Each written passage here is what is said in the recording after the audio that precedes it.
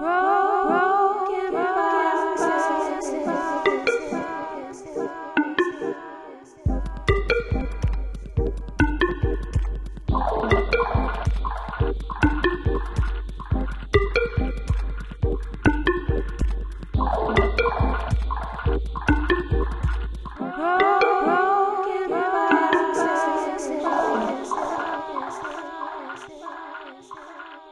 name is Chanupa Hanska Luger. I'm an enrolled member of the Mandan Hidatsa Rikara tribe, Upper Missouri River. I'm Awache, Dripping Earth Clan, and I am a maker of lovely objects and probably some bunch of not ones, not lovely as well. So this is the third time that you are on Broken Boxes podcast, and we have had a lot of experience in the past, I guess, 4 months now, going back and forth to Standing Rock, and you specifically, and that's why I called you back onto the podcast, was to kind of go over what your experiences have been over the past few months and what you'd like to share. And I don't know where to dive in, but maybe you know. Yeah. I mean, I think the first point of diving, like the first place we leap off of the cliff into the water, I think is you. Honestly, I've become a face for a thing. And I was born in Standing Rock, so it's part of my heart, it's a part of who I am. But I'm not certain. I would like for your listeners to know that you are legion, that you are 10,000 people in one. And you've done a lot of incredible work connecting people and doing all of this like really selfless work for my home. And I really appreciate it. And that you've managed to like propel this cause into the consciousness of so many people in our community and nationally. So thank you, Ginger. That's the cliff we leap from. Yeah, you are Springboard, Thank you. I appreciate that. Yeah, well, don't say that because this is your podcast. So just take your praise. You're amazing. So with that being said, Standing Rock. What I'm curious about is because you were born there, your father lives there, your brother lives there, you are related to probably 3/4 of the reservation, and something like this turning into a global movement has pushed that community into a space of limelight that I don't know if they ever could have anticipated or known how to react to. And maybe can you just talk about that experience of seeing that shift? Yeah. I'm pretty certain that everybody up there doesn't realize completely, like in Standing Rock, on the ground, how much they've influenced the world right now. I don't think they realize, because they're in it.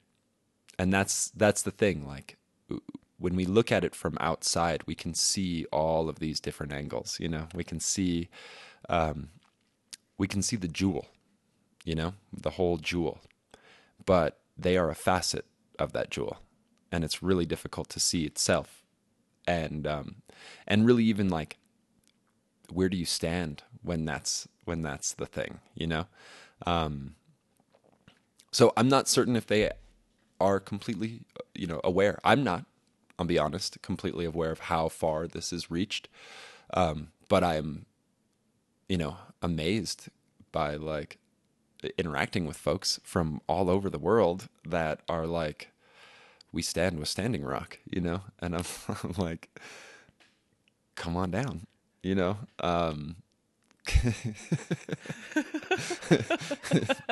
Prove it. Well, I mean, that's the thing, though. It's, I think when people say I stand with Standing Rock and whatnot, they are seeing it as a logo and a movement or a name for a movement, you know. And I don't. I know Standing Rock, you know. I What know. do you see it as? When you hear the words Standing Rock, what do you like what flashes through your head? I remember driving a Res Runner, which was a bone white station wagon, probably a early 80 station wagon, around Fort Yates, day after 4th of July, with a car full of fireworks and cruising through Sioux Village in Fort Yates. And every year we would have this epic, there would be an epic like firecracker war, you know, where all the kids, you know, the whole neighborhood really. So what is this, like 90s? Yeah. This is like 90s. Yeah, probably 90s because I was driving before I had a driver's license on the res. But we had this station wagon that me and my brother shared, and we just hauled all of our cousins around with it. We'd run down to the river that we're trying to protect, go swimming. We would drive all over the res in this thing, you know. But whenever I think of Standing Rock, I always think about those. It was so much fun, and it was insane. You know, it was like the insane fun that that perhaps the wealthy would never experience, because we had to make life fun, you know, and with whatever tools we had available. And at the time, we had a whole bunch of fireworks because it was the 5th of July, and anything that was left over became munitions. And we would just cruise through in cars, and there would be all kinds of people who would do this. And then the neighborhood itself would, you know, kids coming out of the woodworks with firecrackers. I remember getting like a 100-pack of firecrackers thrown through my window as I was driving, and it just, you know, and the car's full of me and my cousins and whatnot, you know, and so there's firecrackers going off all over the inside of this car, and super dangerous and so much fun, you know. But see, this is the thing, like Standing Rock for me has history, you know what I'm saying? It has old history. Whereas, you know, the internet and social media, its history is only as long as the feed is on your page, you know? That's its history. So when I hear people say I'm standing with Standing Rock, or I see videos from around the world of people, you know, doing that, it's overwhelmingly pleasant, you know? Like it feels good. And I'm like, you have no idea, you know, also, you know. Does it make you afraid that the place that you come from could become a trend? Like, just to take it on to a little bit deeper into that personal respect. I don't think the place will. The name, you know, Standing Rock, that's the thing. It's like everybody sees it as a name. It's just a logo, you know, for a movement. But for me, it's geography. You know what I'm saying? It's geology, you know? It's old. It's super old. That land is older than the name Standing Rock. Yeah. And like,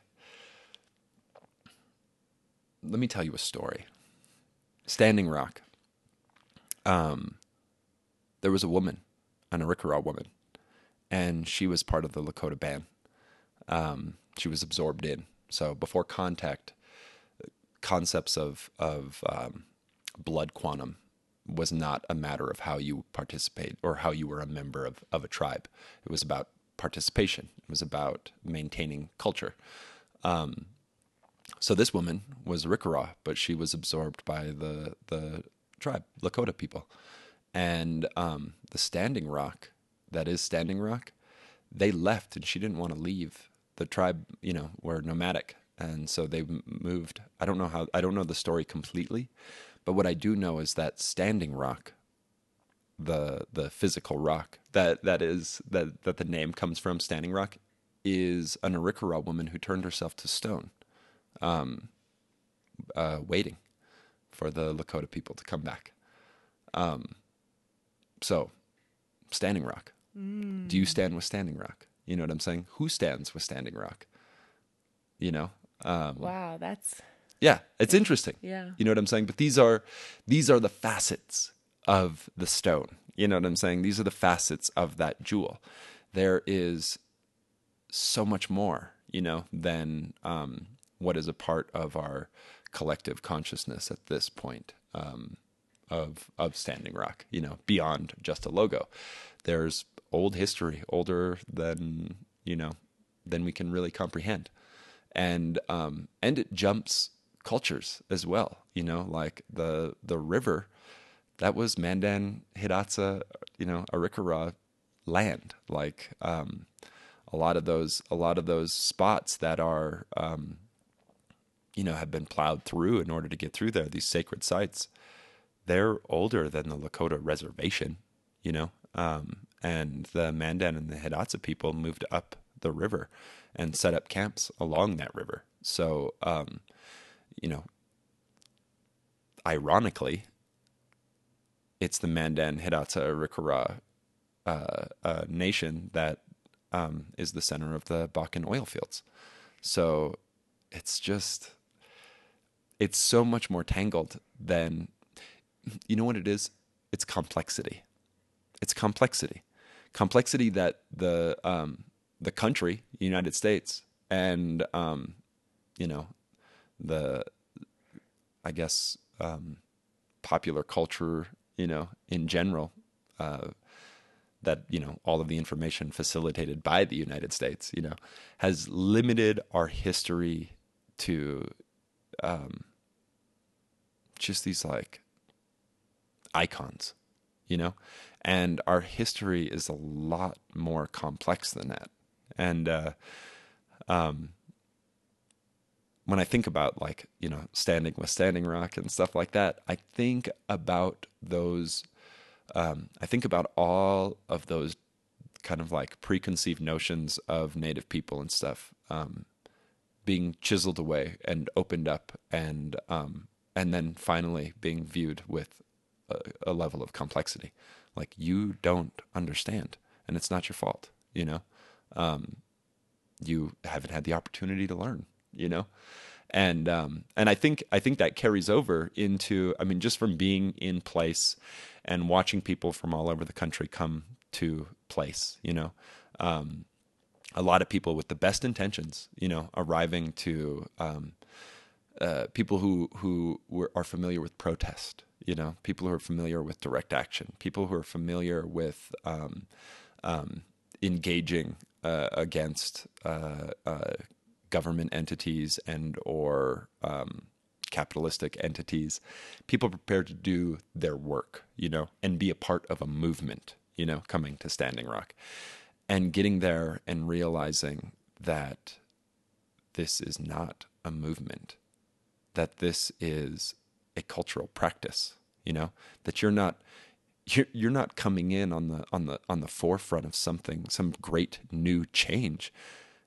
You're finally getting on board to something very old, very old practices, older than this country, older than industry, older than the things that we fight.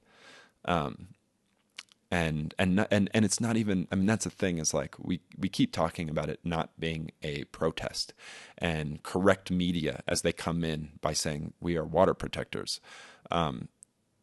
Every time you have to say this, this is not a protest. And what I don't think most people realize is that it's not, we're not protesting a thing. We're trying to maintain a way of life, a cultural practice, something that this country is supposed to have rights and laws to protect us against, and yet we have to engage in this way. And and then just like a lot of people in that state saying that this is not the right way to prevent something like this from happening, and and protest and turning us into rioters and all of these sorts of terms, basically slandering our community. And all we're trying to do is maintain our culture in the 21st century. And like, surprise, surprise, like uh, um, everything you wanted to see is there. We have horseback, we have teepees, we rock our feathers, as part of our culture. We also have porta potties and a movie theater, and we wear like tennis shoes and winter gear, like, and tents. We have all of the things that everyone else has, you know what I'm saying? And we're also really good at things that they didn't expect us to be really good at, such as flying drones, using our smartphones, engaging with social media, lo and behold, the wild Indians of the plains don't need smoke to signal, we can signal super efficiently and with the latest technologies. And I don't think they expected that from us. I also recognize that we were better at it than they were, as far as Morton County and North Dakota political systems. They moved it above us because they thought we wouldn't have a voice and that we wouldn't be able to. They moved the pipeline route. They moved the pipeline route from above Bismarck to above Standing Rock, hoping that. Assuming. Assuming. Yeah. And with all evidence to reinforce their assumption, because this country does not care about us, they don't. And what they wanted was to even I mean, there's been a lot of media within the last couple of months. It's at the ass end of a fucking long fight. You know what I'm saying? Like, where were you? We've been saying the same thing, and we lost sacred sites. Like, where the fuck were you then?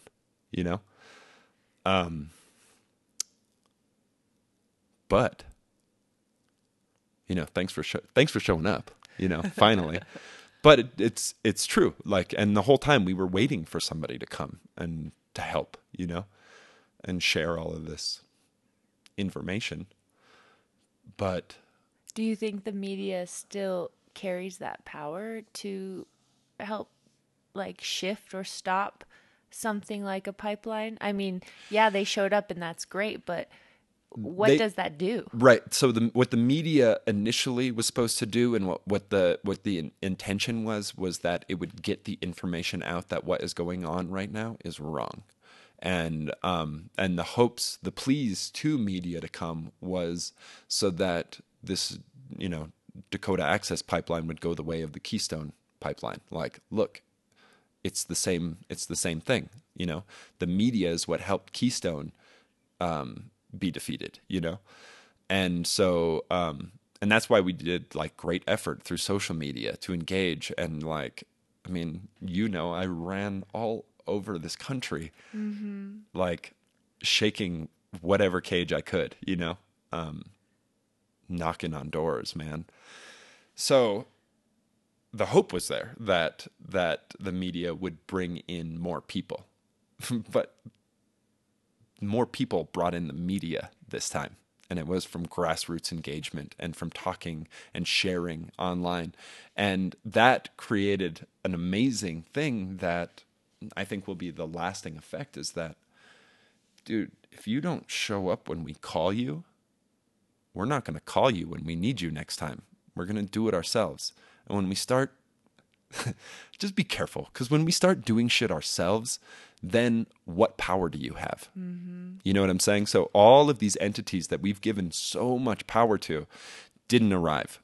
You know what I'm saying? And because of that, we had to find our own power. But when you find your own power, then suddenly you recognize that those other things aren't nearly as powerful as you were hoping for. and the real power is the power of community, the power of engaging with each other, and developing strength through trust. You know, I don't trust the media. You know what I'm saying? And more people in this country don't. Like, they can say one thing one day and say the opposite thing the next day, and back both of them up with Facts. yeah, fact checks. Quote. Yeah, totally. So, I appreciate it. It did give it a nice push at the tail end. You know what I'm saying? But I also recognize you weren't no shining knight. You know what I'm saying? You didn't come in and save the day. We saved the day. Yeah, and when you say tail end, I mean, there's been so much like progression and like crests and valleys in this past 6-8 months of people deciding to take this stand and be on the land in this way. This isn't the tail end. That wasn't the tail end. There was a call to halt the pipeline for further environmental impact statement research, or like, Yeah. So what? And it's a denial of permits. You know what I'm saying? Which that is considerable at this point, because a denial of we've been waiting for somebody to say freaking denial of permit. You know what I'm saying? And all along the corporation was saying, like, you gave us a permit. You know what I'm saying? Like, we are going across here, and Across the river, across the lake, underneath the lake. So there was a tiny victory in that, and but moreover, like, fuck, we need to celebrate something. You know what I'm saying? Like, we've had many tiny victories along the way. We've had horrible losses as well. Nothing. All of those losses are psychological. All of the effects are psychological, and really, this movement that's happening at Standing Rock, its most significant power that it's gained is the empowerment of that community and Native people, really, in an incredible way. Where the poverty porn, the struggle of brown people in this country, you know what I'm saying, through media and whatever, it always focuses on that. But we've lost a lot of lives, to suicide and drug abuse and things like that. And all of this is trying to escape our reality, because it's really difficult to see how relevant your culture is in the 21st century, and this sort of movement really helped. And you see it in the youth, give new purpose and strength and vibrancy, and empowering them to know that they are relevant to a 21st century, perhaps more so than anyone's ever realized, and that's huge. That's huge, because that is our future, I'm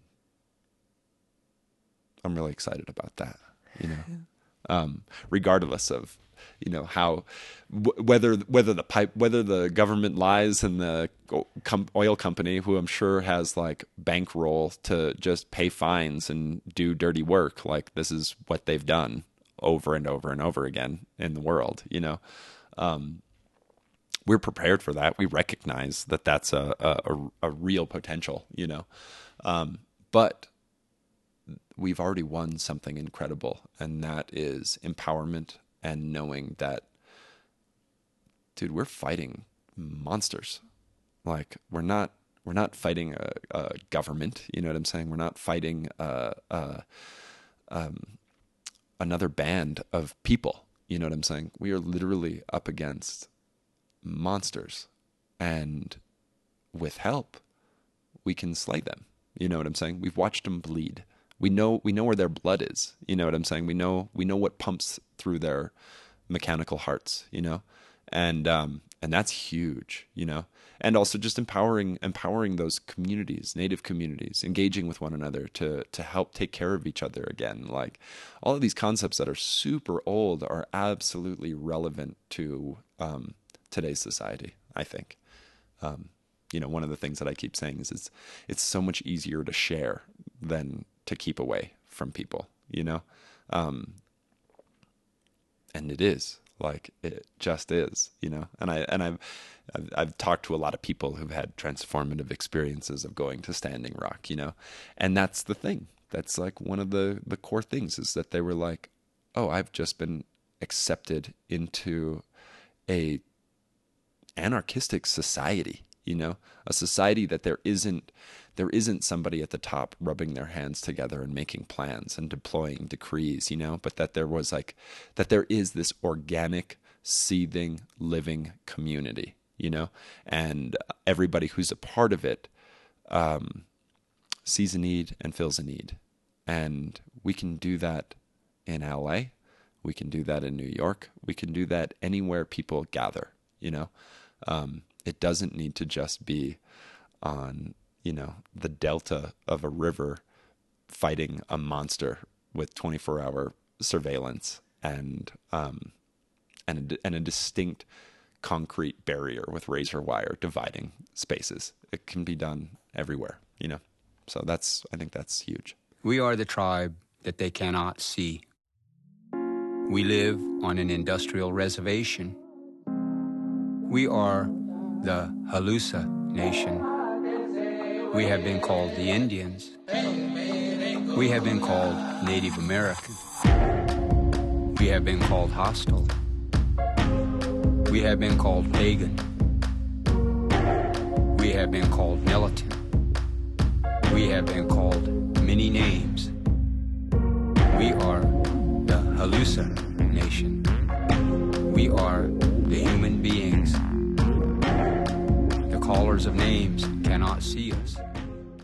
Do you think that having so much diversity and such a large influx of people coming into one space, you know, it creates conflict, it creates misunderstanding.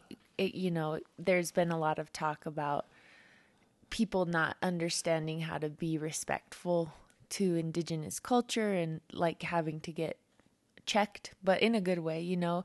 But do you think that this is a good opportunity for people on a more global scale to actually like reassimilate themselves to planet Earth? Like, I think it's incredible in the fashion that it's the 21st century. We're in the United States of America, and the dominant culture had to become submissive, you know, which is so good for a dominant anything. You know what I'm saying? To understand what it means to be submissive, and to do it, you know, like, yeah, you don't know. You know what I'm saying? You don't understand. Hell, your people were colonized way before our people were colonized. You know, your earth worshipping religions were assimilated into another larger dominant culture. You know what I'm saying? And it persecuted you. You know, speaking of to Europe and to the Western world, dude, we feel you, we get you. You should, and you've had to deal with that loss a lot longer than us. So, you know, I can see that it's very difficult for you to look back and to recognize that you're from here. You know what I'm saying?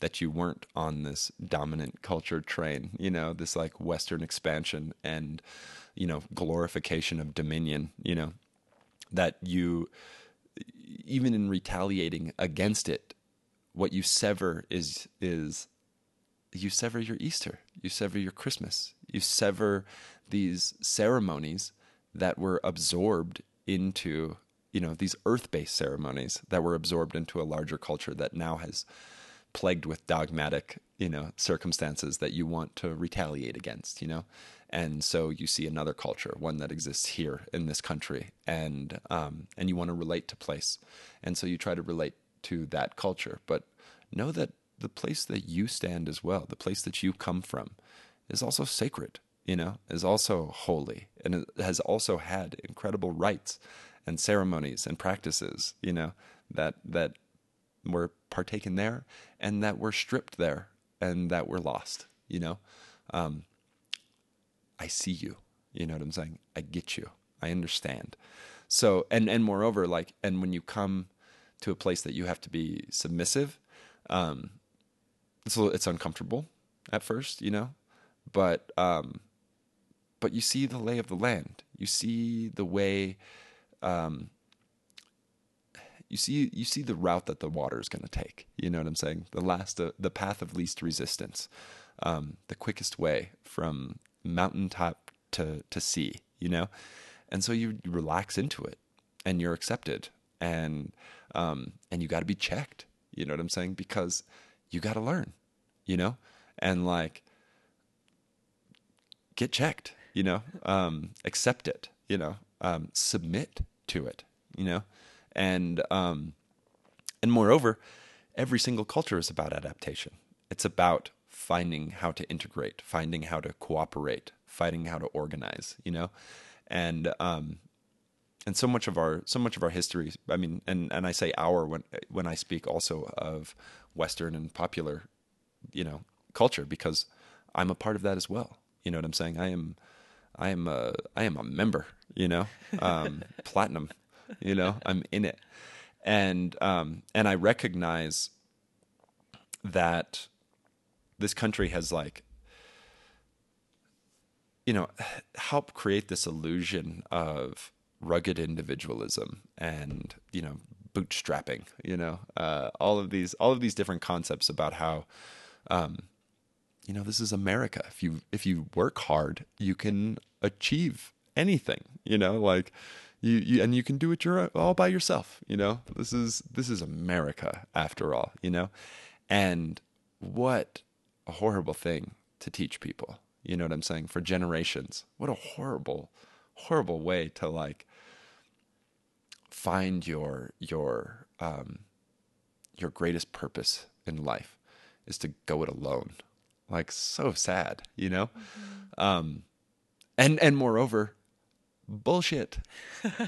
You know what I'm saying? Like not only is it sad that you're struggling to do it yourself, but at the end of the day, nobody ever has. You know what I'm saying? Nobody's ever done it alone. You're either standing on the shoulders of giants or on a pile of dead bodies. You know what I'm saying? This is not a lonely experience on planet Earth. You know what I'm saying? It is filled with a myriad of life. Everywhere you go, you know what I'm saying? Everywhere. There's something living and moving and seething and breathing, everywhere. So, say goodnight to that dream, that American dream. Put it to rest, because it's bullshit, and it's sad, and it's bullshit, and it's sad. Oh my gosh. Touche. So what else do you want to talk about? I mean, this is your time that you're not going to get edited or anything. So I want, but seriously, I want you to get things off your chest.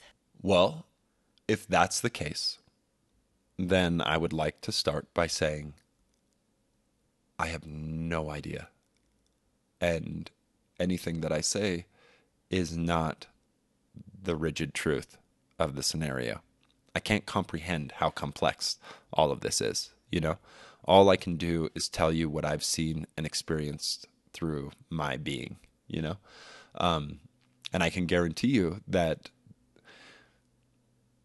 every single person who's up there right now is the most important person to talk to about all of this, And right now we're at December 21st. Yeah. 2016. Totally. Well, and the reason why I say that is because I've been traveling a lot and because I've been engaging with all these different people and different, you know, backgrounds, you know, and economic statuses and various things like that. You know, people keep you know, calling and asking, like, hey, I'm going to Standing Rock with a film crew or with a, you know, an intention. Who should I talk to? You know what I'm saying? Who should I talk to? Like, hook me up. Tell me what group to go and talk to and all of this stuff. And I'm just like, to just go.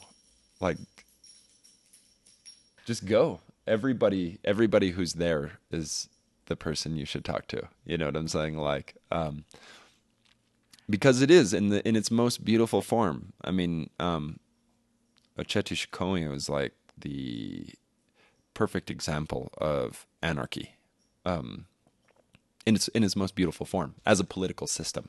You know, I know when people hear that word, they think like, whatever, running around and pulling your hair out and like freaking Mad Max world. You know what I'm saying? Like anarchy, because that's how it's been, you know, like portrayed. Yeah, Stereotype. totally. Exactly. But I'm talking about like this absolutely organic order, you know, and of people like taking what skill sets they have and applying them to better everybody, you know, that kind of order. And it's the order that you find, whatever soap bubbles make. You know what I'm saying? It's the order of how moss grows on trees. You know what I'm saying? How trees grow in a forest. Like, it's that kind of order where it seems like completely chaotic and yet no two leaves are touching each other. You know what I'm saying? On a still day, no two leaves are touching each other, which is, that's organic, you know? And all of our systems that we've put into play just keep failing, you know, time and time again. And I just watched, you know, that camp, sure, have its little scuffs, you know what I'm saying? It scrapes, it stumbles, you know, but it doesn't fall, you know what I'm saying? And it figures out through like really weird and brutal circumstances, you know, and beautiful as well, you know, and like, you know, joyous occasions that were immediately like stripped away, you know what I'm saying? And then absolutely horrible instances that were punctuated with laughter, you know what I'm saying? Like, there is a way organically in which the world works that, because we've relied so heavily on our heroes, our intellects, our geniuses, our political systems, all of these externalized forces to save us, they forgot how incredibly intelligent not doing anything specifically is. You know what I'm saying? Or just like trying to take care of one another, you know? Trying to let the whole thrive, you know? And it just like takes an order, you know? It figures out a way, you know? And there's no political scientist there like organizing camp. There's no engineers telling you where you should put up your tent, you know what I'm saying? And yet everybody found a place, you know? And the place that they found was right next to the perfect person, you know? And yeah, it's like, I don't know, there's something beautiful about that, you know? And what do you think that I mean, I know that you no longer are living in Standing Rock, but you have family and relatives and relations there that you've gone and stayed with intermittently while you've been up there at camps. So what is the community's reaction to this happening there? I mean, it's really interesting. I think about, we were talking about this earlier, about Dave Archambault, The chairman, and how, you know, he may be getting some flack from externalized sources and stuff like that. But I'm like, dude, that's Dave Archambault. You know what I'm saying? Like that he's been thrown into uh, uh, what would you call that? A PR like nightmare or I mean the public relation aspect of this for a small reservation, you know what I'm saying? Like in on a global stage, like dude's killing it. He is Doing doing good. yeah, he's doing so well with what's been, put in front of him. Like it's like I don't even know. It's like he got one of those giant steaks and he has to like complete it in order to get his meal free. You know what I'm saying? And he's fucking timed it out just right. You know what I'm saying? And he's like, now he's on to the bread and he's like dabbing at the juices. You know what I'm saying? Like there's something, but there's something really interesting about that scenario because his plate got filled with something that he was never prepared for. You know what I'm saying? And that community got hit with stuff that it was never prepared for. It doesn't have the infrastructure to maintain it.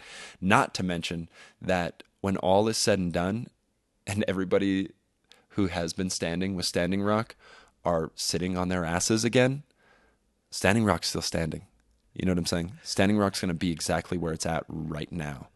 And that community has to interact with the state, and it has to be politically viable and to participate. Otherwise, it's going to suffer. And so I see some of the moves that Standing Rock made, and I'm like, oh, good on you, dude. It's like it's a smart move. Can you give us an example? I mean, I can give you a bunch of examples. I don't know if giving those examples like remove. I mean, I have no idea. The thing is that.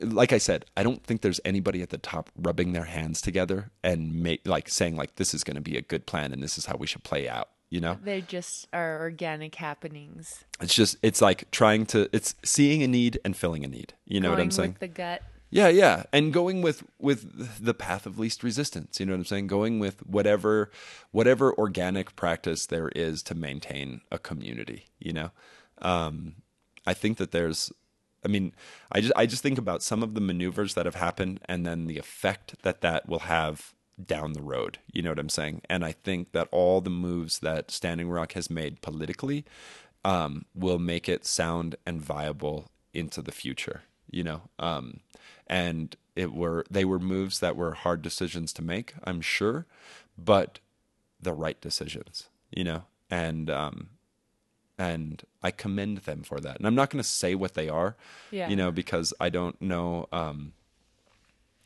I don't know if that. Well, you're not a spokesperson for the tribe. I'm not a spokesperson for the tribe. I don't know how far like anything that I say reaches. You know what I'm saying? Like I'm vaguely aware of my wake. You know what I'm saying? Like I know that I have one, but I don't know how far it ripples. You know what I'm saying? And I'm always surprised.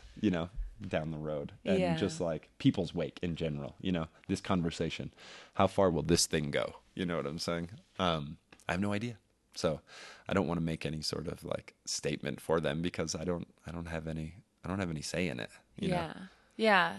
So they've made a lot of decisions because they've had to make public addresses. David Archambault had to make public addresses at very specific points throughout the time that the water protectors have been there. Yeah.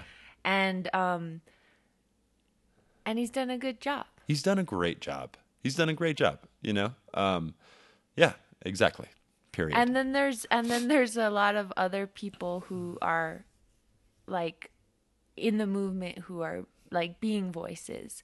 And then there's thousands and thousands of people who are, like you said, the see a need, fill a need people who are the nameless and faceless water protectors who are actually, like you said, the most commendable ones there. Yeah. Is that a question or a statement? Yes, I agree. I mean, but it's true. It's true. There is.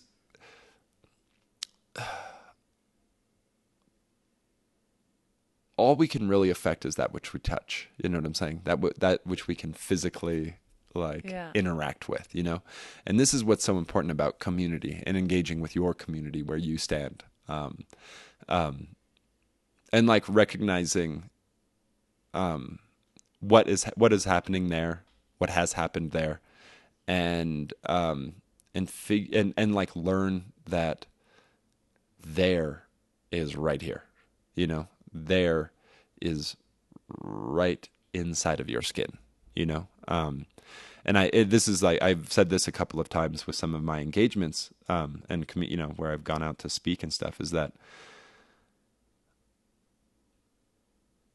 Standing Rock and Lake Oahe, that's not the Missouri River. That's not the river that's most in danger. You know what I'm saying? That we, as a people, are a river. We carry water. We move up and down mountains. A river of people. Native people watched a sea of people come across. You know, and I think that we are the river that I'm most concerned about, because we have oil pipelines that crisscross our bodies and have leaked and stained and convinced us of our dependency. You know what I'm saying? And like, what happened at Standing Rock was that people were like, water is really important. Water is what we're actually dependent upon. We need to protect that for future generations. But we will continue, those future generations will still be fighting to protect rivers unless we can stop the pipeline that runs through our heart, unless we can clean up the river that is us, you know, because they'll just move it. You know, there's probably 10 rivers right now in danger of the exact same thing, or aquifers, or, you know, just in this country, you know, not to mention the continent, and then not to mention the world, you know, and we have power. We have power against that, you know.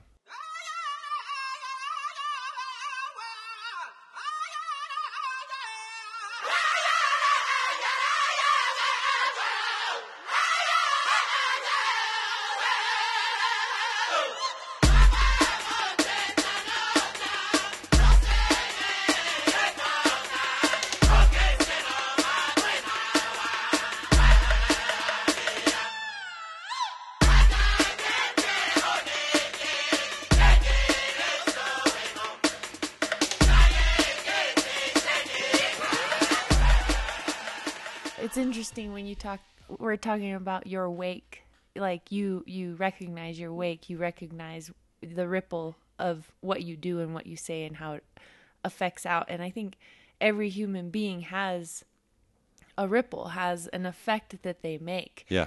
And just recognizing that you carry that energy and can affect change, like you were saying in the beginning of this interview, how what I've done I'm sitting here on a mountain in Glorieta 80% of the time watching 2 children, but sharing information and trying to act as a conduit to recognize my ripple and have it be positive.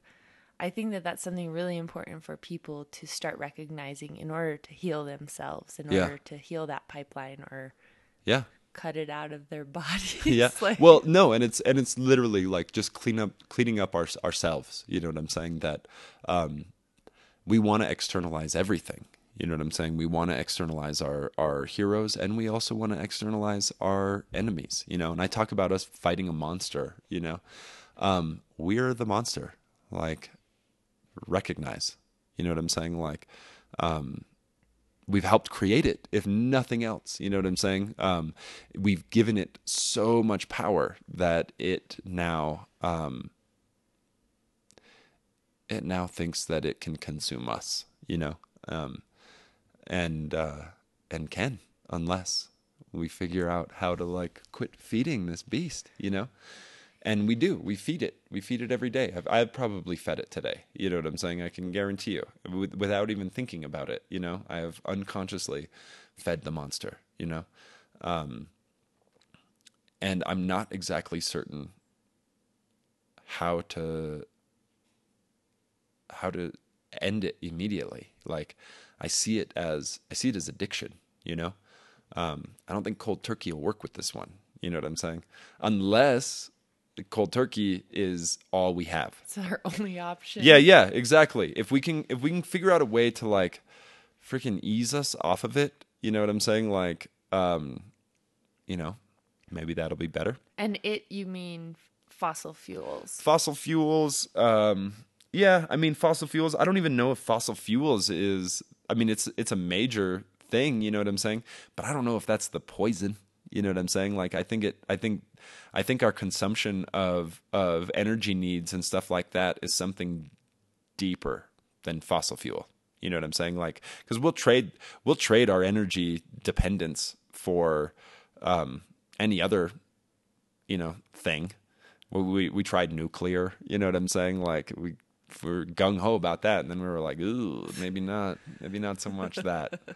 And we've been running oil for a long time. Before then, we were deforesting the planet to burn wood. You know what I'm saying? Like we have a hunger inside of us that isn't healthy, and I don't know what the original poison is. You know what I'm saying? But the assumption that we can just take and take and take and not put anything back in is, I think that's some of the sick. You know what I'm saying? Like, if we can spend more time thinking about how we can put more in, if we focused on putting more in, rather than taking out, like, we might have something good that way. You know, I have no idea. Yeah. I have no idea. But fossil fuel, that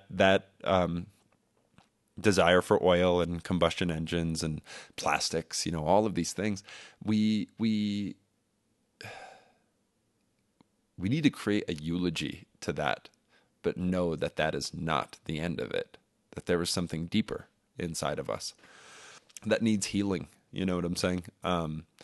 Because otherwise, like any addict, we'll just shift onto something else. You know what I'm saying? Maybe a stronger, harder drug too. Yeah, exactly.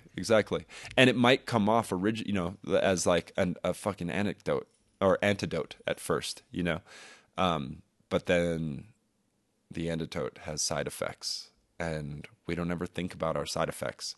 We let our children deal with the side effects, you know. Yeah. Or at least that's been the practice. And there's a hunger in us, and I don't know what it is. It's vampiric, you know what I'm saying? It feeds off the other. It doesn't feed off of the self. It feeds off the other. Like, it's vampiric. Yeah. There's something wrong here. And let's get our freaking best minds together, and a bunch of our idiots as well, and figure out something. You know what I'm saying? Like, let's start talking. let's put them on, you know, across the table. And maybe that's what Standing Rock has been able to do, is allow that space. Like, it's so brave to say that you don't know the answer, because everybody wants the answer. Everybody wants you. They want a leader. They want an ego. They want somebody to follow. And for you to sit here and say, I don't know, it's refreshing and it's brave, you know? And I think it is. It's like, yeah, you don't, because nobody does. Yeah. And stop pretending, because that's cock blocking a resolution happening, or like some real brainstorming or mind building together, you know? Yeah. I mean, and there's like, you know, there's good plans out there. You know what I'm saying? There's good plans. I don't know if we could ever really know them. Yeah. You know what I'm saying? Like, I know that our country is invested in oil. You know, I know that our political systems, our pensions for federal money and stuff like that is tied into fossil fuel, is tied into oil.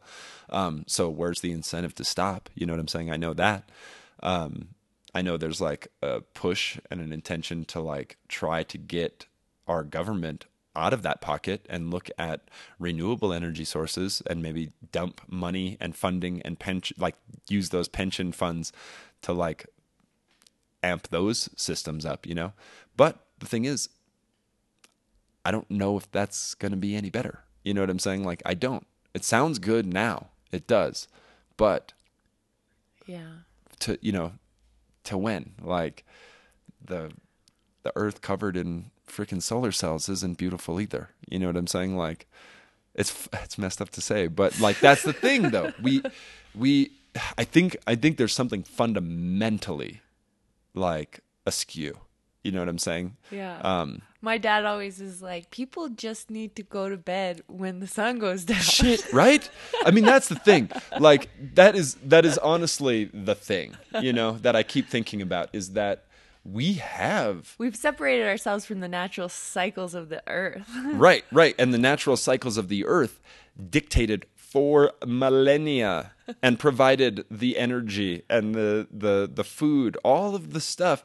And if it didn't, you died from it and you went back into the earth and you became food for those who didn't. You know what I'm saying? Like, but I don't know where we're at societally. You know what I'm saying? I don't know where we're at, culturally, morally. You know what I'm saying? Like, I don't know. I don't recognize us anymore. You know what I'm saying? I don't recognize us as wolf, you know what I'm saying? Or deer, you know? We got too much bags, you know? We put on so much armor. We don't recognize, we're the hermit crab of hermit crabs. You know what I'm saying? Like we think we can do it all ourselves and we bury ourselves in like things that we can't even move anymore. You know what I'm saying? We're stuck in it. We're totally stuck in it. And yet, yeah, the world spins. The sun is providing plenty of energy. You don't need solar cells. You know what I'm saying? Like, and I say all of that, and we're recording on a podcast with 18 things plugged in the evening with all our lights on. You know what I'm saying? Like, and I'm burning wood to heat our house. Like, I say all of this stuff, and I am hypocrite. You know what I'm saying? And like, where, you know. Yeah. And it's beginning to confront that, you know, and like I'm inspired by my father because he really has figured out how to have the lowest impact possible as a human being and just kind of, he doesn't live like an animal, but you know, like just like go back to like following the natural cycles of earth. And like he drives like under the speed limit to not use excess gas, and he goes to bed when the sun goes down, you know, and he's like so hardcore, you know, like just tucked in this little pocket of Maui, you know, just like he only goes to town when he absolutely has to, and he gets everything he needs for like that week and a half, you know. Yeah. And I just think that we've forgotten that, like you were talking earlier, those ups and downs of like extreme euphoria and then pain and all of that happening within one day. That's like a natural part of being alive. Like think about a rabbit running for its life and then scoring on the yummiest food. And like then getting swooped up by a hawk. Yeah, it's like life should be ecstatic in that experience. It should be for the living. Yeah.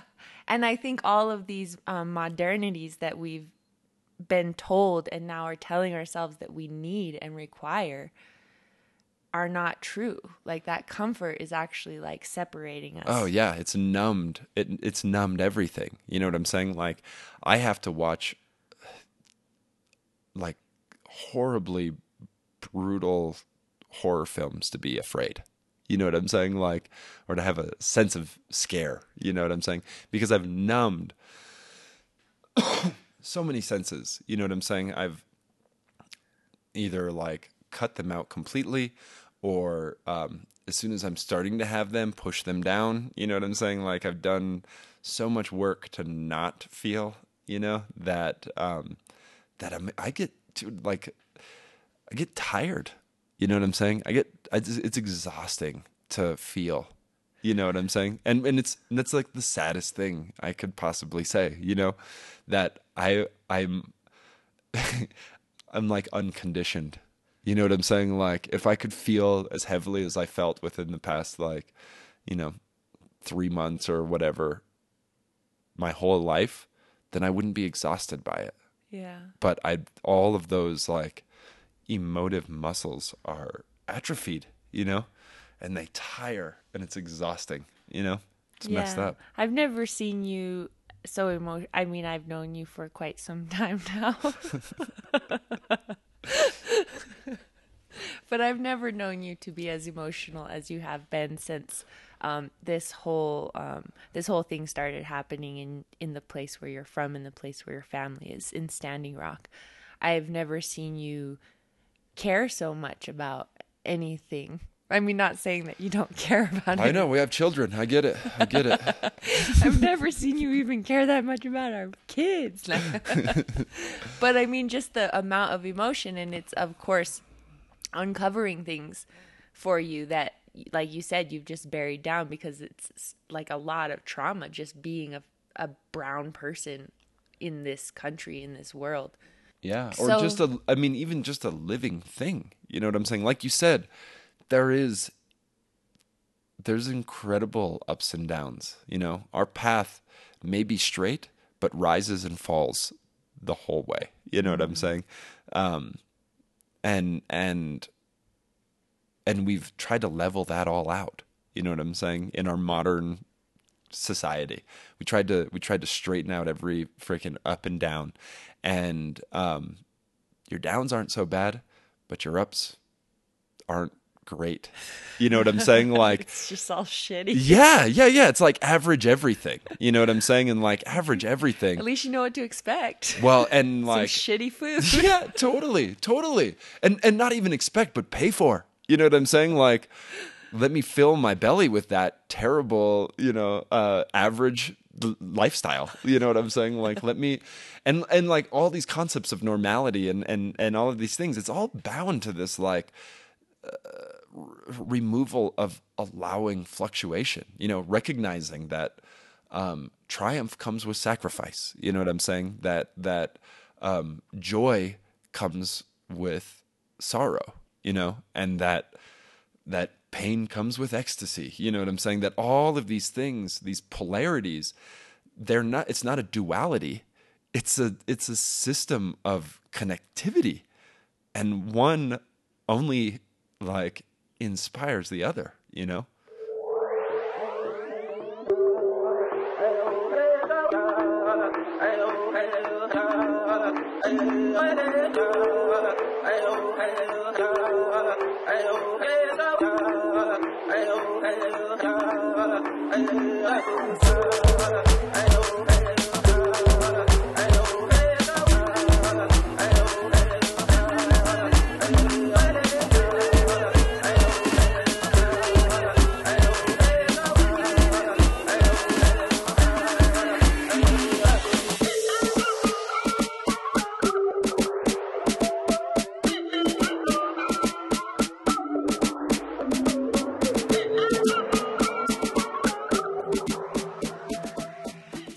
So as an artist, how are you allowing that part to connect into the work you've been doing at Standing Rock? And I mean, I've heard you say before that that's your thing that you can do to provide for the movement, for the people there, is like use your voice, use your art. And how has that experience been for you? It's been funny, actually. Yeah, tell me. So the funniest thing is that well, telling you is funny, but knowing that everybody else is out there, is that I have like social anxiety, and oh, I know. Yeah. And I've like developed ways to interact at gallery openings and stuff like that, large groups, I mean, shit, the mall, you know what I'm saying? Or like a concert, I've developed ways to like hide in plain sight, you know what I'm saying? Or to mask myself with myself, and then I'm playing the character me and all of these different things. And the thing that's most interesting to me is that within the last 9 months, I've had to speak more publicly than like ever before, And it's funny to me that when you are faced with challenge, it tends to hit you where you are weakest. You know what I'm saying? And I'm like so appreciative of that, because I think I've gotten quite good at talking, in larger groups and interacting. And I think a lot of that's just based around trust, I trust that you will not kill me, you know? Which is like, it's a messed up thing, but like, that's like my source of anxiety in large groups, you know, is that I hate people being behind me because they might kill me, you know? Like, what a messed up thing to carry around. All those firecrackers being thrown into your car as a child.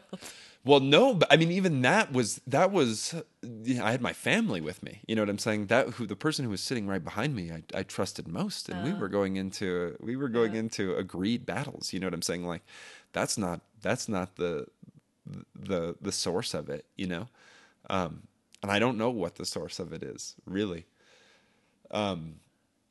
But I do know what it is. You know what I'm saying? I know that I don't trust people.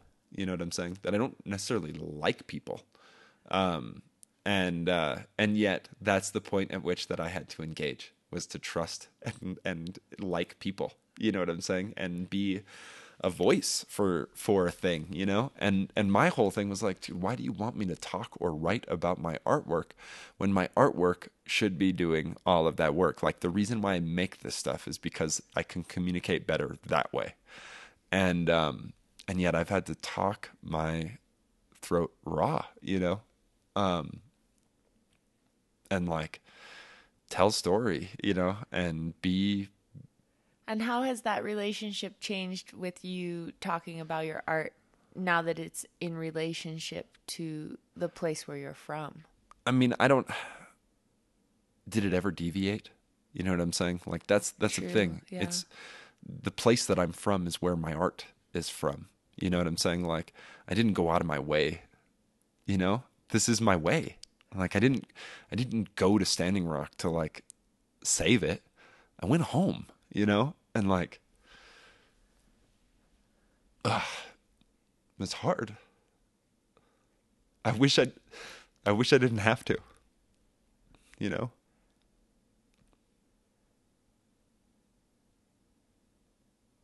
I wish didn't have to do any of that work. But I saw a need, and so I filled it. And I tried to use my art, you know. Mostly I was just using all the points of connection that I've made through making work, you know, PR firms and institutions. You know, somebody said this somewhere, and I like saying it, but I weaponized my privilege, you know. And I thought, I'd rather fight this battle at your home, you know. I'd rather go to where you are and tell you what's happening than, you know, it was either that I could do that and I can engage with 10,000, or I could be one on the line at Standing Rock and engage with 150, 300 asshole police officers. You know what I'm saying? So it's like, choose your field of battle, you know? That's some of my privilege. That's some of the luxury that I have. There's a lot of people who live in Standing Rock who had to face racist police officers because they don't have the advantages that I have. So I wanted to use my advantage and change the playing field, you know. Meet them in their home. Make them feel uncomfortable. Talk to their kids. I got to talk to a lot of their kids, you know, and not the people up in North Dakota, but, you know, entities out there, you know, wealthy folks and their children, and try to shift that perspective. And basically be divergent, you know, and resist there. And so, yeah, then, you know, and the work comes out of that. The work comes out of just trying to communicate. So it takes on many different forms. one of which was like this mirror shield project that I did, where I basically made a how-to video on how to make mirror shields. And like that whole thing came out of seeing, similar struggle out of the Ukraine, and people bringing mirrors to the front line. But I knew our front line was out in the middle of nowhere, and there was no third party to bear witness. And the people we were facing were cruel, and afraid, and so incredibly afraid. And when you're fighting, what is it? The cornered rat will bite the cat. Like, that's how they felt. You know what I'm saying? They feel incredibly threatened by us being in prayer and us gathering. They're terrified of Native people gathering up in North Dakota. And they react harshly and brutally. And there's a history of that, of harsh and brutal reaction or action. You know what I'm saying? Not even reaction, but like, what do you call that? Preemptive strikes, out of fear of just people gathering. Yeah, when you don't know our songs, they could scare you, I guess. But anyway, mirror shields. I knew that I wanted to create a reflective wall to help separate the police officers who were pushing from the front line that was protecting the people in prayer. And I saw their tactics thanks to social media and our homies with drones, you know what I'm saying? Filming and recording, our allies with camera phones, all of the media folks who had embedded themselves in that place. They did incredible work, and every time Morton County and the sheriff and whatnot would talk, there would be footage that would contradict everything that they said, and then they would set out a redacted statement after the fact, like a couple weeks later, 8 pages back in the newspaper, but people saw it, people in the world saw it, and I saw it, and what I saw was that they would push spray with pepper spray, intimidate with freaking incredible body armor and weapons, you know what I'm saying?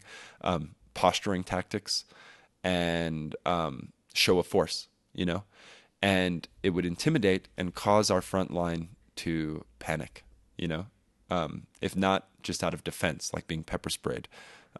These aren't laser guided pepper sprays directly into an eye. It is a fog of pepper spray that hits 15 people, and they fall back and they retreat.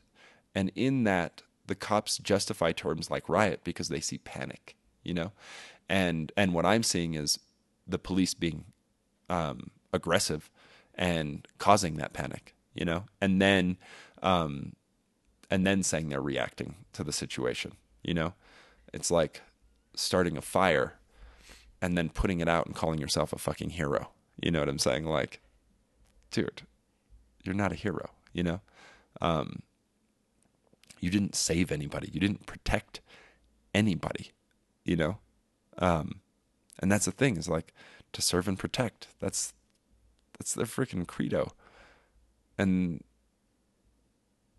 they're not in service to us, and they're not protecting us, And then when I say us, I mean freaking people and taxpayers and human beings. Like, they're in service to an oil industry, and they're protecting a pipeline, and it's private. It's all private, and it's blatant, So they're goons. They're fucking goons. And with that being said, we needed something more than our bathroom mirror to reflect. We needed something. We needed a wall to help separate the two forces. But I didn't want to create a wall of separation. I thought what would be more incredible is a wall that would unify the two fronts. Because whether they like it or not, we're standing up to protect our water, our living things' water, their children's water, their water. They're with us, and I wanted them to see that. And so I made a video on how to make a mirror shield, and I came up with like super simple design. It's not beautiful. I got a lot of play with it, and I'm like, this is the least pretty thing I've ever made in my life. And moreover, I gave it away. I put it out on social media, and I said, look, this is how one person can protect 8 million people. With the purchase of one sheet of hardboard or masonite, you can create 6 shields, and those 6 shields will stand in front of 24 people in prayer, several thousand people in a camp, and 8 million people downstream. Like, do something. Quit hoping. Be a participant. Yeah. Actively make it better. And that went. That went out into the world. And that's awesome. And people started making them from all over. I have no idea how many are out there. I keep seeing videos of them or images of them, of these shields. And I'm like, oh, that's so funny. And like church groups and random people like, we just made 50 shields. Yeah. Totally. Pretty cool. Totally. And that was the intention. You know what I'm saying? Like, it's not my baby. You know what I'm saying? I let it go. It's for the world, Yeah, and talking about letting it go, you had an intention for them to be used in the vet action. Mm-hmm. I mean, there was an exchange between you and the veterans while you were up there about them using them, and they used them in their initial kind of like first action where they went to the front line. There were a lot of them with the mirror shields, but then a blizzard hit, and the day that the mirror shields were supposed to be deployed, there was the halt in the pipeline was proclaimed throughout the camp. Yeah, the day before. And then there was a blizzard that hit. So the shift in the need for the mirror shields and the intention of them kind of shifted. And how did you react to that? Or did you even care at that point? I never cared. I mean, here's the thing. With those shields, like, best case scenario, it was a waste of time and they were never used for anything. Best case scenario. You know what I'm saying? Like, that's the best case scenario. Otherwise, they'd have to be a shield and protect people getting shot with ordinances that would never be able to protect them from. You know what I'm saying? Like, this is a symbolic effort. You know what I'm saying? I wanted them to be mirrors more than shields. You know what I'm saying? And that's when I engaged with the veterans, that's what I, was hoping, was that their level of respect, perhaps, that they would carry to the front line, perhaps the police and private security wouldn't fire on them. And then suddenly those shields don't have to be shields, and they can just be a mirror, a point of reflection. And, yeah, so like, I mean, that was the thing. Like, I made it, I let it go into the world, however anybody wanted to interact with them. And, they're just a tool. Mm-hmm. You know what I'm saying? They're not a weapon. They're just a tool. And moreover than that, they're just material. Mm-hmm. I always thought, like, if they don't ever need to be used for anything, you could always roof a house with them. Dude, you could build like some badass walls in a yurt or something. Totally. And it had like a reflective Mylar surface, which would help retain heat. Like, yep. I had multiple concepts of, based around it. It was really simple. You didn't destroy the material that much. So if need be, you could literally shingle it with reflective surface down, and it would reflect radiant heat back into whatever space. You know what I'm saying? Like, there were contingencies, you know what I'm saying, in its design. And this is why I can, like, appreciate how ugly they were, is that they had purpose. You know mm-hmm. what I'm saying? Their beauty was in effect. But even within their like crude creation process, I mean, when they weren't needed for direct action, there was like a bunch of people who took them and created like a water serpent kind of ceremony. Well, that was also something that we talked about, because because the police that we were facing and the general like anxiety within the camp and the tensions that were arising around this period. This is like after Thanksgiving, before today. In that period, there was like a tinge in the air of raid threat, that they were going to kick everybody out of camp. Then you had weather, then you had the influx of people as well, and how that affects a community as far as infrastructure and resources.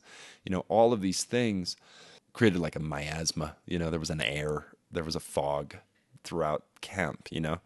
And that. With that being said, we also recognize that like everybody else is bearing witness to this as well.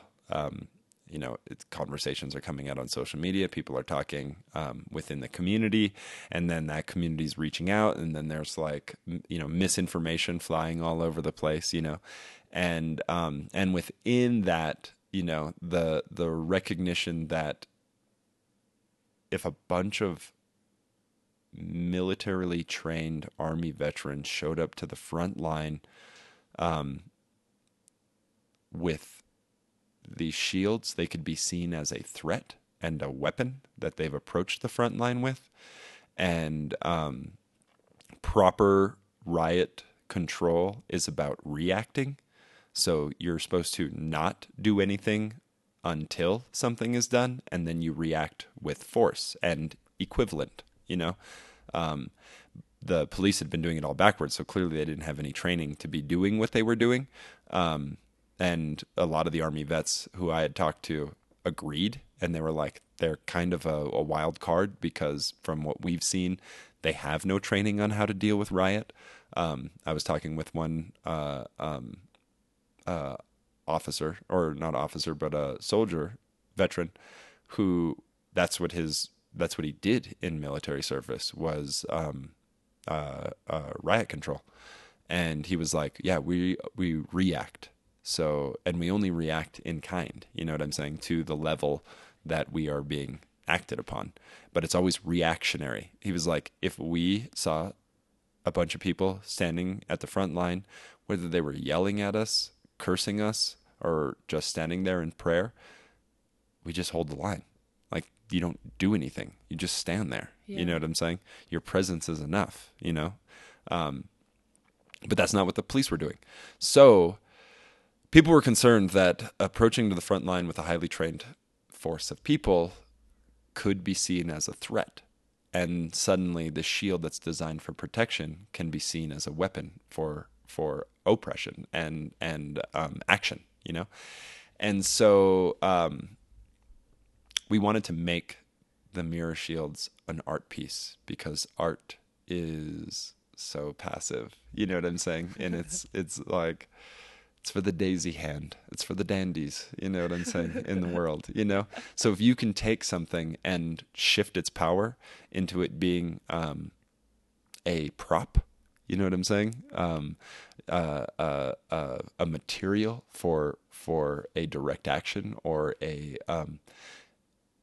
how can you turn a shield into a piece of fabric? You know what I'm saying? How can you turn a shield into a protest banner or a windsock? You know what I'm saying? Like, and how you do that is you do something that's not on the front line, and you show its primary intended purpose. Because then everything after that is like, anything's a weapon. You know what I'm saying? Like, if you use it that way. Mm-hmm. But if you first see a sock, it is not a galette. You know what I'm saying? It's not a strangling device. You know what I'm saying? It's just a sock, but it could be, So that was a lot of the intention of making the art piece and engaging with the community and camp. And we also wanted to, there was a lot of factioning within camp at the time. As far as there was an influx of a lot of people who didn't know how to do things. You had the military coming in. They have their way of doing things. There's a system already in play of how things get done. And so all of those sorts of things, there was like a lot of like, people like, what do I do? What do I do? Or we're gonna do this. We don't care what you say. You know what I'm saying? So all of those things. What do we do? We're gonna do this. Don't do that. Do this. You know what I'm saying? This is how we do things. You know, all of those conversations and where those come into flux create factioning.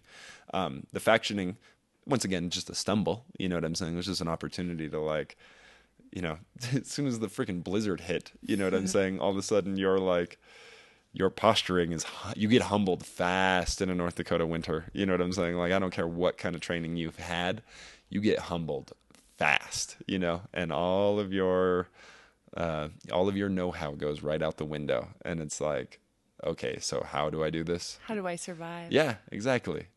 The great equalizer, threat of death. You know what I'm saying? But so that was the other thing of like creating a river. We wanted to, instead of engage with the front line, engage with the community that was developing there and show how these aren't shields to divide, but art pieces to unite, you know?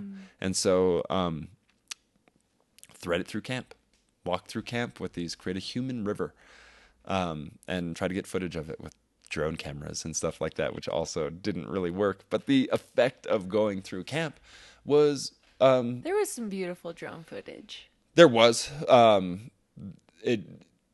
nothing could compare to sitting in the back of a truck and handing out shield after shield after shield to people who wanted to carry them and be a part of that river. You know what I'm saying? Like, you don't see that with any drone footage. You know what I'm saying?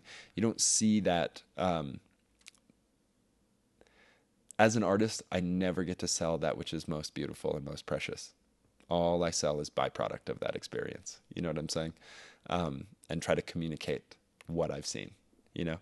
And that was one of those points where I was like, yeah, you can get all the PR you want. You can put this into media as much as you want, and nobody's going to feel it the same way as sitting back there and handing out shields to people wanting to carry them. You know what I'm saying? And walk through camp and be the river, you know? There's no way. There's no way the finest drone filmer and greatest director of all time could never completely capture and retell that experience, you know? But that experience happened regardless, you know? That's what happened. The footage of it is the byproduct. That's what's left over. That's what everybody gets to bear witness to. But the happening of it was profound and nearly impossible to explain. You know? So that was one of the things. This is the intention, you know? It's to create an intention for the shield that's greater than it being a weapon. Like, you think weapons are powerful? Dude, wait till I turn it into an art piece. You know what I'm saying? Wait till I make it connect to community rather than divide it, you know? All of those little things. And not doing it alone is the thing. Like, it wasn't even my idea, you know? The original thought of it was not my idea at all.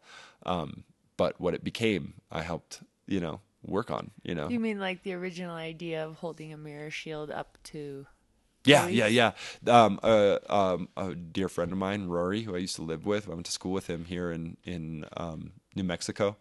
He lives up in Minneapolis, and he was connected with a group up in Minneapolis. I believe they were called the Forecast Community Development Group or something along those lines. I butcher it every single time. I've had to remember so much stuff. But All My Relations Gallery and NACD, the Native American Community Development Institute, whatever it stands for. I might be eating that one up too. But they came together and they produced like 500 of those shields in like 3 days. And so I flew out to Minneapolis, loaded up a vehicle with them, drove them out from Minneapolis to Standing Rock, and went from there. You know, this is where we had massive amounts of them in one go that we could try to get to the where they needed to be. But ultimately where they needed to be was just in people's hands, you know, and just like in the world, you know, the world decides. Yeah, definitely. Yeah. You're gonna hate this question. Well, you got to live with me. So what do you think the hope can be? That's why I don't like it. There can be no hope. That's what I think. Mm-hmm. I don't think there could. I think hope has stripped us of responsibility. You know what I'm saying? I think hope has stripped us of actively participating in fucking action. You know, so I know this is your question. This is probably semantic. You know what I'm saying? But like, well, okay. How about I ask this? Okay. What do you think the next steps are to focus on for Standing Rock? I mean, I know that you're just one person, you're just an artist, but you are from there. You are from that place. And this is going to continue. So yeah, what advice can you give? There are people there right now who are there in the middle of the brutal winter. You know what I'm saying? And them being there is incredibly powerful because it's, at this point, it is a game of attrition, with Standing Rock specifically. They're holding out because January 1st, hopefully the pipeline doesn't have oil running through it, and all of the investors can reevaluate the contract that they set in play in 2014. You know what I'm saying? Like, this has been in the works for a spell, you know, and not brought to the table in any fucking reasonable manner, and then fast tracked, you know. But they started building these contracts in 2014 when the Bakken oil was at boom, you know, and oil transportation was at boom, like it was at the highest point. And so they got all these investors to invest in their silly little pipeline, at that point, at the height of oil prices and oil transportation prices. So, as we know, today, oil prices are down, oil transportation prices are down. All of the companies that are invested in that pipeline are now, it's not as good of a return, you know? So hopefully they will either cut their losses and walk away, or I don't know what. I mean, they pushed so hard for that pipeline. They built it, and it's got a tiny gap in it. But that tiny gap is the world. You know what I'm saying? Mm-hmm. And it's right there at Standing Rock, you know? So what are they going to do? I have no idea what they're going to do, you know? Hopefully they'll just pull it out and scrap it. You know what I'm saying? Fuck, pull it out and send it to Flint. You know what I'm saying? Send your materials to Flint. You want to build pipelines? Go build pipelines that help people, you know, not private investors. Yeah, I don't know. And that's the thing, is like, we're dealing with attrition, you know, we're dealing with, they're hoping that we can't handle the winter and that we'll take our eyes off of them at play and practicing. I mean, to this day, there's still a fortified wall. There's still police. Like, what are you guarding? You know what I'm saying? Like, why won't you turn around and look at the criminal in this situation, you know? Can you, do you think that prayer is an important thing to advise people to continue? Yes, most definitely. And when we say prayer, can you maybe talk about what that means for Indigenous people versus like Western? Yeah. There's no incredible dogma within prayer for Native people. Prayer, you know, there's even a separation between prayer and ceremony, you know. Prayer for us is just vocalizing your intentions to the universe and the world in which you live. Say it out loud. Say what you intend to do and say it out loud. You know, that's what our prayer is, because we believe this place is holy. Life is sacred. Creator is all around us. You know what I'm saying? We are participants in all of that. We are not externalized from our God. You know what I'm saying? And so we say aloud what we want, you know? and pray for it and ask the universe to be gentle, because it's benevolent, because nature is benevolent, it can, and it just doesn't really care about us in the way that we want our mother to care, endlessly gives and ruthlessly takes away, So prayer is great. Set your intentions, say them aloud, hell, say them in public, pray in public. Let everyone else around you know what your intentions are. And include the universe, include the place you stand, include the land, We have a term that's like all my relations, And I always say this, the more I describe that, the further from the truth it is. I say all my relations. And so, and we say that in prayer, to all my relations. And that's everything, anywhere. So that, I think that's important. I mean, I think about how practical our magic is, you know what I'm saying, in the world, we've been fooled that it needs to be like Harry Potter and Merlin and wizards and sorcery and things like that. But we have, once again, just like affected our experience so much. We've numbed our eyes and our hearts to see truly spectacular things, because we've described it. Now it's no longer magic, but watch water freeze. So stupid, so simple, so everyday, and so incredibly beautiful and magical and amazing, Those are the things, you know what I'm saying? Look at sand really, really close. It's crazy. You know what I'm saying? Like it is the magic sprinkles of fairy pouches. You know what I'm saying? Like I don't care. We've given ourselves, we've taken away so much of our just being ecstatic in the world and experiencing it as something phenomenal and amazing and one of a kind and rare and special and boring and normal and everyday, all of those things. I don't know. So yeah, I think prayer is incredibly powerful. I've watched it be powerful, and I've recognized that it's easy too. You know what I'm saying? And it changes the way you think, When you start saying things aloud, people know where you stand. It's the same way.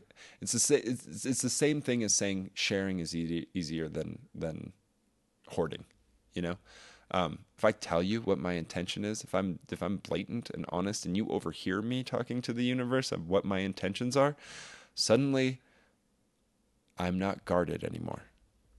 And you're not surprised when I go and do it. You know what I'm saying? Like, I told you I was going to do this. I said it aloud. I shared that with you, So do that to the world. Quit trying to be sneaky and surprising and hoarding the way you feel. Tell people how you feel. Share it with them, It'll make a big difference. Step by step, Yeah. Don't be afraid. Don't be scared to pray. We've got to pray just to make it today. You can't tell on the radio, but I'm doing my MC Hammer shoulder shuffle. Bismillah. Hey. Showing living by the G code. What the fuck is Fleek though? Don't ask them, what do he know? What I forgot is better than whatever they remember. Never mind, I'm off it, it's quiet form. Time to put the temper tantrums to the quiet corner. Hush, that's enough, said the ruler. No suckers allowed to break bread or asunder. The daylight, lightning and the thunder. Sun, moon, the stars and the hunger. Abundance in bundles, blessings and troubles. Towers and tunnels, views and valleys, waves and peaks. Streets you from, sun, planet Earth. And ain't scared of no Mars attack. What type of bars is that? Stay off my jack. I'm up they corny riot garments. Top 5 dial on them. Super fly, slip the top rope. Eagles diving on them. You why you lying, homie? You won't play with my emotions, Smokey. Big chief, heart rate, big beat, B-E-Y, I seen straight jacket, come clean, big said it was a dream, now it's a living thing, with you and living kings, I mean it, I mean it, Yasin in the R-E-D, I mean it, original nation, with Pansalada, I mean it, straight jacket, come clean, Yasin and the R-E-D, original nation, with Pansalada, we're true and living, you know we're true and living.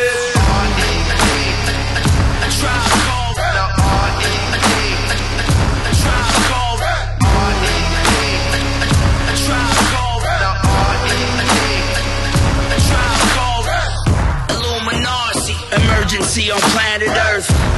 The currency is murder, you a man of worth. They say the day is coming, drumming that you can't reverse. Watch the banner burn before the cannon burst. Don't chase an illusion, the nation hallucina. Hallelujah, taste of the future. The people, the shower, the pistol, the coward, the tricks and the suture. Lonely martyrs, magic carpets, dirty blankets, Coca-Cola, soul controller, holy waters.